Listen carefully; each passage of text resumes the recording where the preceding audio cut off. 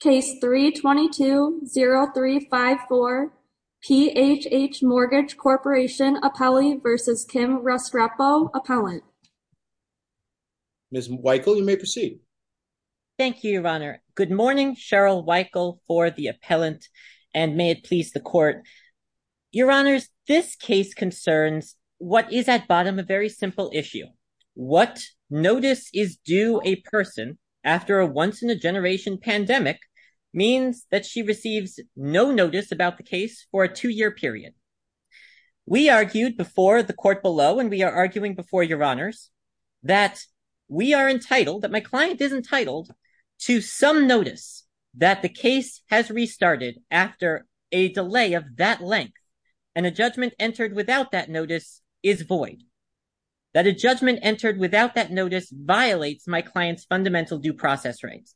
And this is a principle that goes back as far as Mullane versus Central Hanover Company. When the Supreme Court there stated that the 14th Amendment requires that due process means that process be provided not just in terms of summons, but in terms of every step of a case, that a party always has the right to know every step of the way that something is happening in their case and to make the determination for themselves whether to appear and contest. That did not happen here. And rather than hold an evidentiary hearing on the issue, the court below elected to dismiss our petition entirely. We believe respectfully that was error.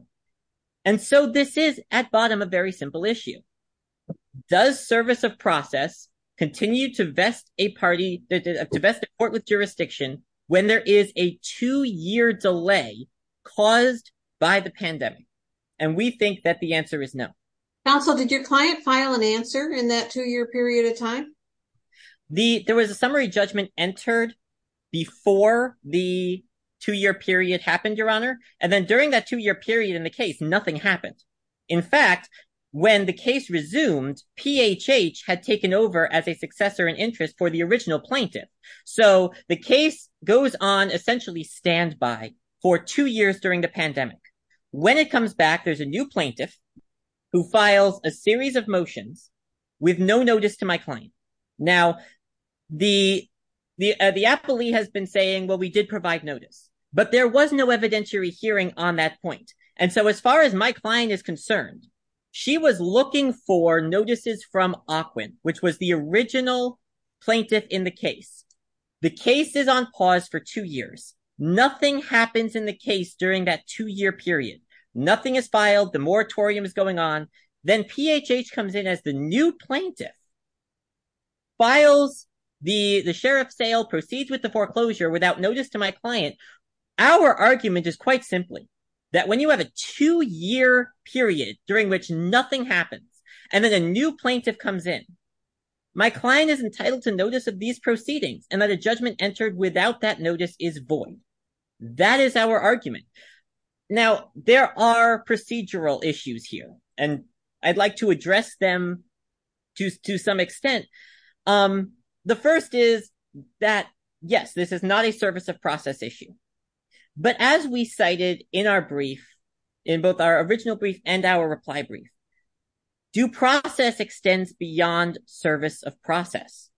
Due process is a flexible concept. One of my law professors in law school used to say that due process should really be called what process is fairly due? What is fair? And the answer is what a person would want due to them under the circumstances so they can decide whether to contest the case. And here what we have is no notice at all. So yes, we are not contesting service of process. But what we are saying is that a 2-year period where a new plaintiff comes in at the end requires notice just as much as service of process does.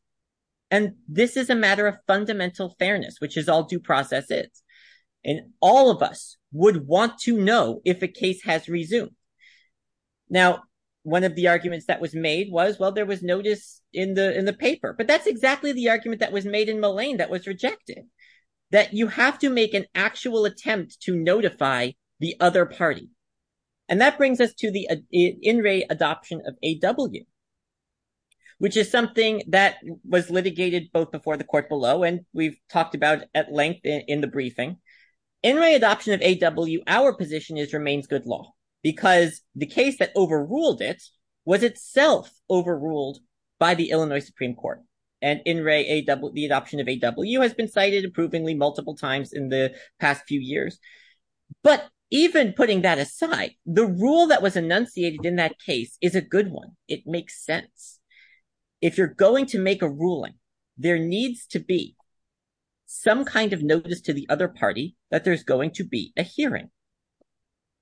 So what we are asking for is nothing more than that fundamental recognition that before any kind of order is entered that is adverse to a party, there must be that notice. Now, there was no evidentiary hearing before.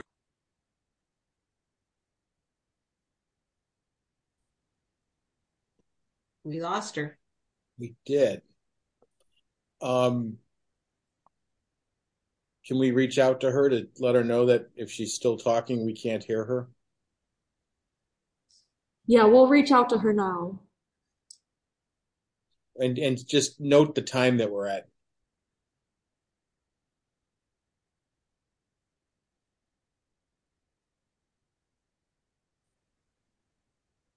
Yeah, that was strange.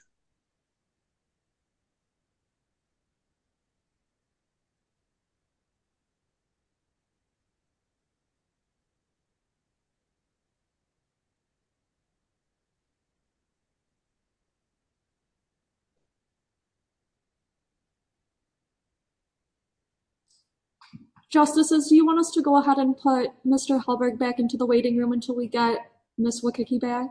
Yes, Thank please. you. Okay. No offense meant, Mr. Hallberg.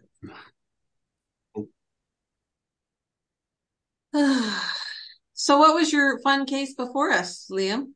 The shooting at the Kankakee Courthouse. Oh my God. Immunity, immunity, immunity. Do you have a consensus?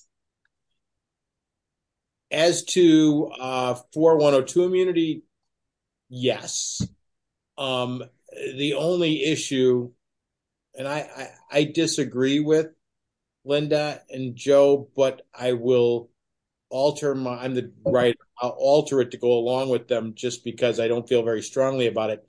The judge basically a little bit misstated the law, arguably, but refused to allow an amendment to the complaint after it was dismissed. So they never got and it was the first time it was dismissed. So not even a first amendment. So they think that was an abuse of discretion. They should have been given an opportunity to try to replead to fall into the ambit of the alternative immunity circumstance. I would kill it, but I don't feel so strongly about it that I can't rewrite it to allow that. I mean, normally when we say no to amended complaints, it's the third amended. Right. Not usually the first. Right. All right, we got in touch with the attorney. They had a power outage at her office, but she is getting back logged in now, so we should see her hopefully in the next few minutes. Great. And Mr. Hallberg definitely can't hear us, right? No, he can't. Checking. But that Good shooting lawyering on both sides, Liam? What was that? Good lawyering on both sides? Very good lawyering. Very good lawyering. I mean, I really don't think the plaintiffs are ever going to be able to get to where they want to go, but they probably, I mean, all three of us agreed we would have let them file an amended complaint. The question was whether it was an abuse of discretion. Right. Okay.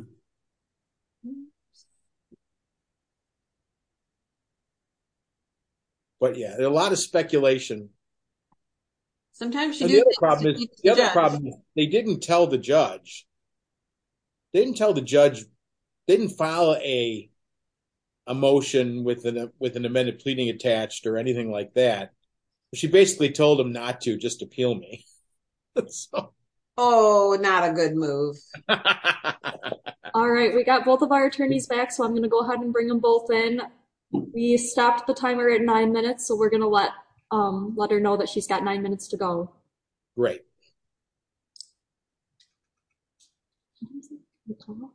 So we'll recall the case when both attorneys are back in the room. All right, please recall the case.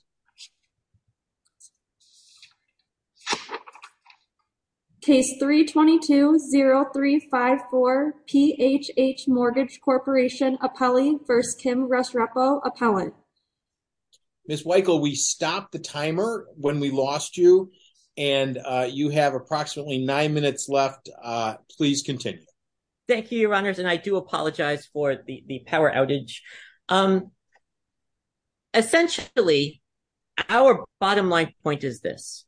When you have a once-in-a-generation pandemic that causes a case to be paused for 2 full years, and I cannot emphasize enough, there was a 2-year period during which my client was still living in the house, looking for notice from something called Ocwen, because my client was pro se. So she's looking for something called Ocwen. Nothing's happening in the case. A reasonable person is going to assume after 2 years, case isn't going on anymore. And when you get something from PHH Mortgage, even if she did, which she provided an affidavit to the lower court saying she never got any notice at all. But even assuming she did, as the plaintiff appellee was saying in the court below, she's not going to know what PHH Mortgage is. She's looking for something from Ocwen. She got no notice of the change in plaintiff. She got no notice of the sheriff's sale. And so the question of mootness has also been brought up, and that's why we're making this fundamental argument, because she was deprived of the choice in the first place. The argument of the appellee at bottom is it would have made no difference. But even if that was true, my client was deprived of the choice. Our entire legal system is based on the fundamental premise of the right to choose. The right to choose whether or not to appear in a case. That's what service of process is for. The right to appear and the right to choose whether or not you want a jury trial. That's why there are jury waivers. The right to on whether or not you have a preliminary hearing in a criminal case. You can waive that. But every single time you get the choice. That's why Rule 11 exists. That's why we tell people about even the most routine status hearings. That's why we have orders. So that everyone always has notice of every step of the way. Here, that didn't happen. And in a final insult, my client was even deprived of her day in court to say that she didn't get her day in court. Because that's all she asked for, was an evidentiary hearing to tell the court below that she didn't get her day in court about the sheriff's sale. She just wanted to say that she did not get notice. And as a result, there was a deficiency judgment entered against her. She wanted the opportunity to decide whether or not she was going to contest the sheriff's sale, which was her right under the law. She didn't get that. And so now there's a deficiency that she would not have had if she had been given notice. Because the truth is, we do not know that it would have made no difference. On a practical level, I've handled a lot of cases like this where sometimes there is an agreement that to waive the deficiency in exchange for not objecting to the sheriff's sale. That is a pretty standard thing that happens in these cases. My client didn't get that opportunity. And instead, my client finds out about the sheriff's sale from a note left on her door. That's not due process. And this is not an ordinary case where my client just stopped paying attention to the docket. Now, we can all talk about the parade of horribles that can result if Your Honors do grant our motion and send us back for an evidentiary hearing, but we are not asking this court to upend the entire foreclosure system. What we're saying is that my client deserves the opportunity to convince the court below that she did not get notice of the sheriff's sale, because anything else is to deprive her of her day in court to say she didn't get her day in court. And that is essentially what happened here. Due process requires more than that. It does not damage in any way the system of justice we have. It does not damage the foreclosure system for one hearing, for my client to have the opportunity, as required by due process, as Mullane and in re adoption of AW make clear, to show, to establish, to bring in our witnesses and say to the court below, No, we did not have notice. The balance of externalities is clearly in favor of my client here. There is no prejudice to the appellee from having to provide notice and prove they provided notice. But there's a lot of prejudice to a single person who now has to pay a deficiency judgment as a result. Now, the bank is concerned about, well, this is moot. What happens to the house now that it's been sold? But the reason we have the voidness doctrine is because we're concerned with getting this right. At the end of the day, the most important thing to this system is making sure that justice has been done, that we get the result right. And it would be the epitome of elevating form over substance to say, well, yes, you're saying you never got notice, and yes, we never gave you an opportunity to show you never got notice, but someone else has your house now and you owe the money, so you're out of luck. That's not how the system works. Mullane demands more. The 14th Amendment demands more, and this court's own precedents demand more. So we would respectfully request that this court reverse the decision of the court below and require the court below to hold an evidentiary hearing, because this one hearing is what my client is asking for. It will not upset the great balance of the universe to give my client her day in court, but it will upset the balance of due process to deny it. And with that, I'd reserve the balance of my time. Thank you, Your Honors. Either Justice Peterson or Justice Albrecht have any questions? I do not. I do not. All right, Ms. Weichel, you'll have an opportunity in rebuttal. Mr. Hallberg. Please, the court. My name is Caleb Hallberg, and I represent the appellee, PHH Mortgage Corporation. This is a case where the appellant borrower does not legitimately challenge that she was duly served, nor does she dispute that she participated in the case by appearing at a series of pre-mediation proceedings and showing up to court for at least one hearing. Nevertheless, she never responded to the foreclosure complaint, and a default judgment and judgment of foreclosure was entered against her unopposed. After the property was sold to a third party who was not a party to this case, pursuant to that valid foreclosure judgment, the appellant borrower boldly asserted that she did not receive notice of the sale or of the motion to confirm the sale due to what she groundlessly claims now was quote-unquote fraud. When did the default judgment occur in relation to the close down of the courthouse because of the COVID epidemic? It occurred well before the close down, Judge. The default judgment was entered in 2019. So there was no answer, that the failure to answer occurred prior to the COVID crisis. Correct. Well before. This case was filed in 2018. The briefing shows the exact dates. I don't have them off the top of my head, Judge, but the case was filed in 2018. Service, I believe, was properly effectuated in 2018, and the borrower appellant failed to answer at the very least before 2019. This isn't a situation where the court was closed down due to the pandemic, and that caused some sort of failure of the borrower to otherwise plead to the allegations in the complaint. Counsel, can you adjust where you are in relationship to your microphone? It's getting difficult to hear you. Can you hear me now? Yes. Okay, I'll speak up. And we did hear your answer. Okay. It's better. Right. So there was no issue caused by the pandemic that caused the borrower to choose to fail to answer or otherwise plead to the allegations in the complaint. Instead, what she did is she ignored it. And this was in 2019. Therefore, the property was sold once the moratorium on foreclosures was lifted. The case proceeded because the court had jurisdiction. The case proceeded and the property was sold to a third party who's not a party to this case. Ms. Chavez is her name, pursuant to a foreclosure judgment that was valid. Now, the borrower claims that she wasn't provided with a notice of sale after she was served, after jurisdiction existed. she wasn't provided with notice of the motion to confirm sale.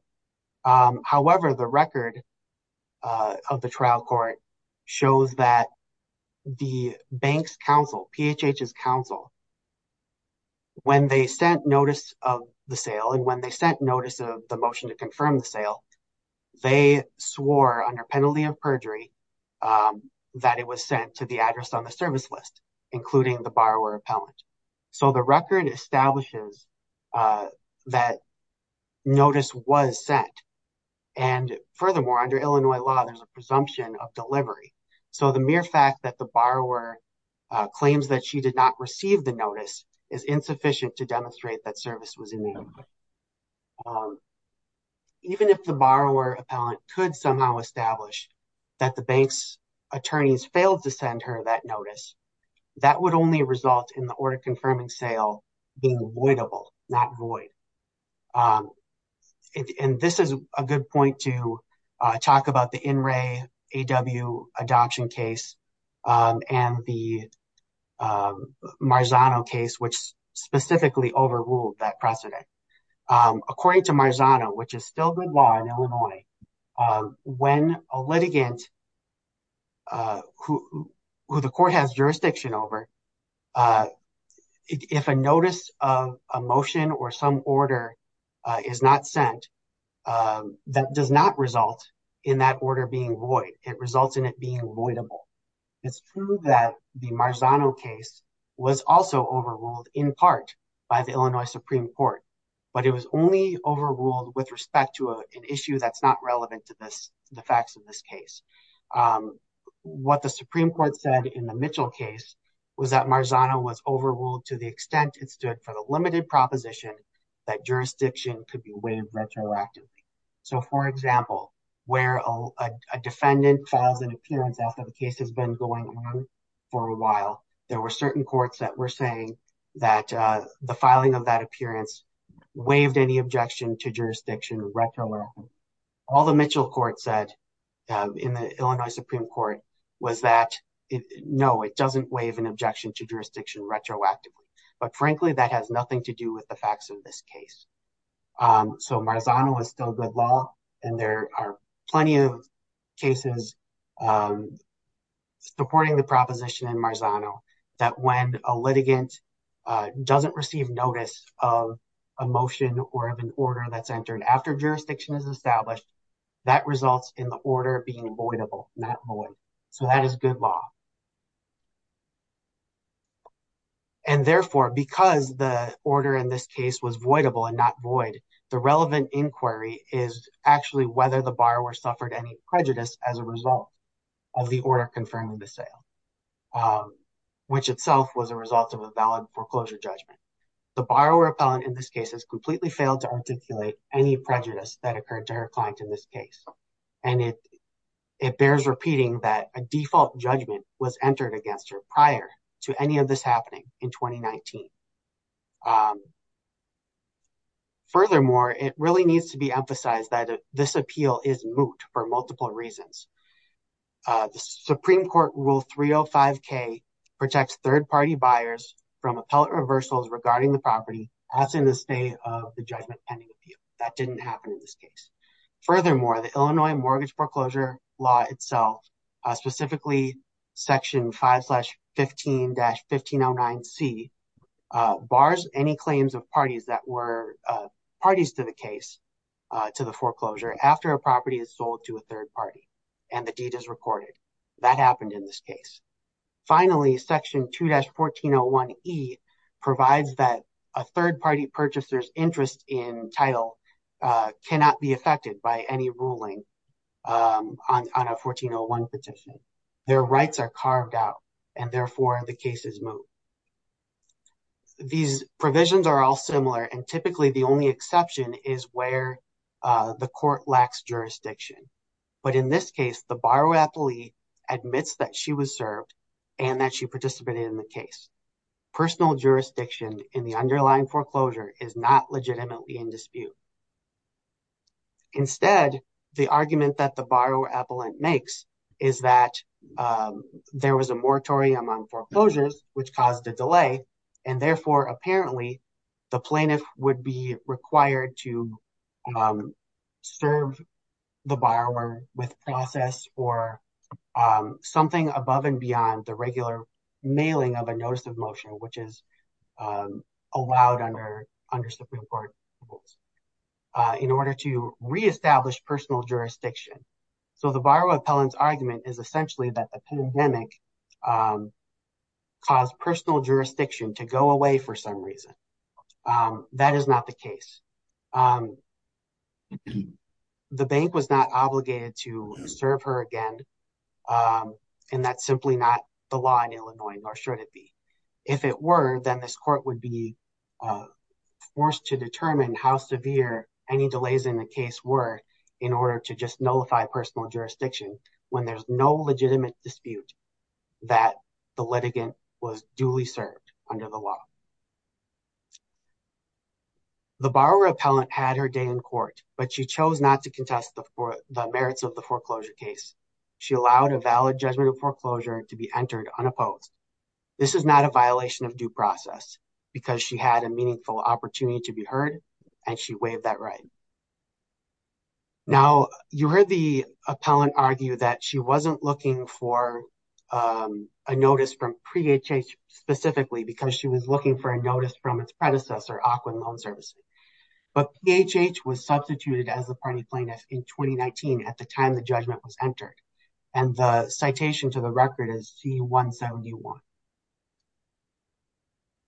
The appellant chose to be unrepresented in the lower court and proceeded pro se, and she did this at her own peril. She still had a duty as a litigant to follow her own case, and she did not do that. You also heard it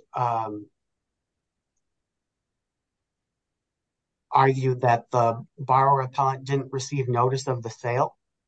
A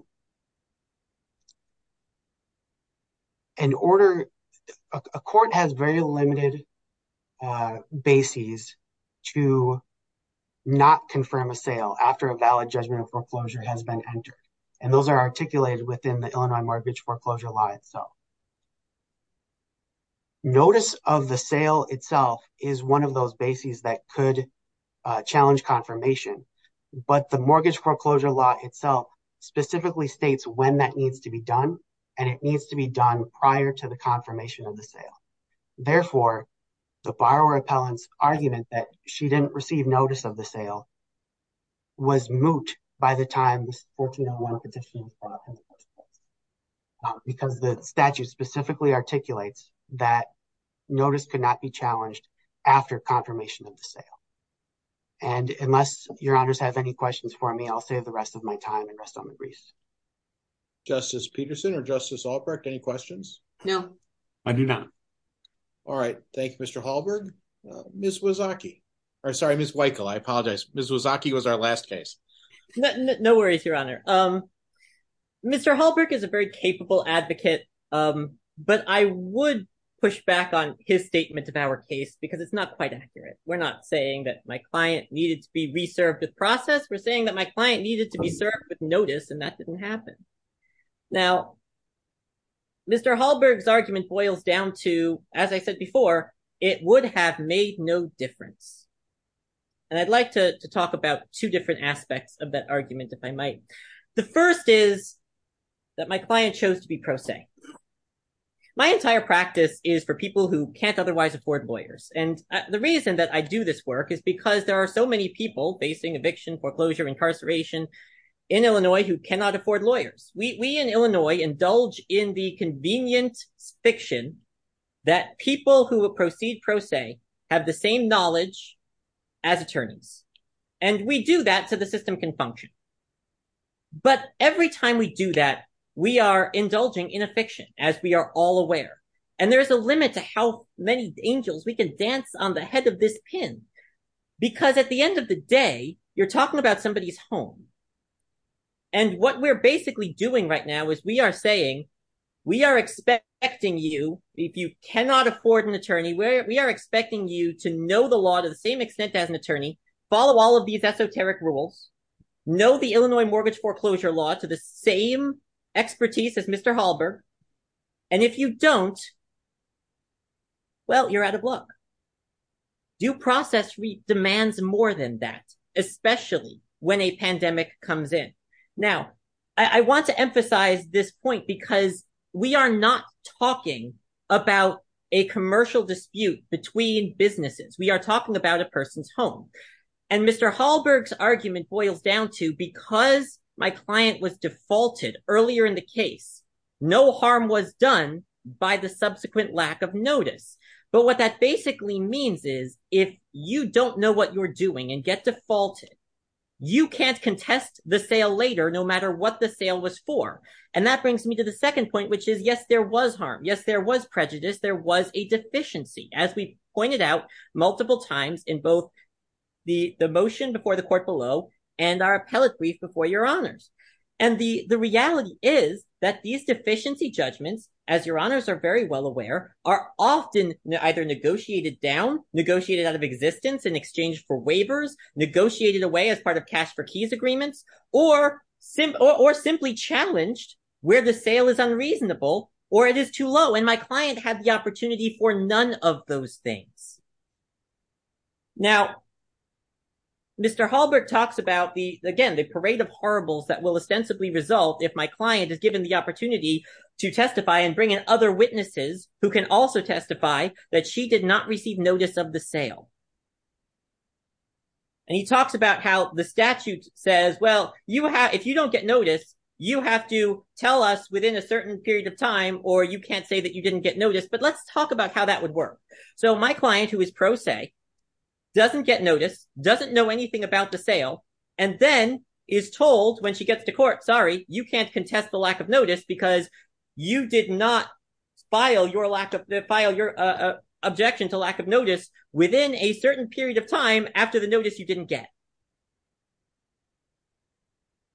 14th Amendment due process exists to prevent absurdities like that.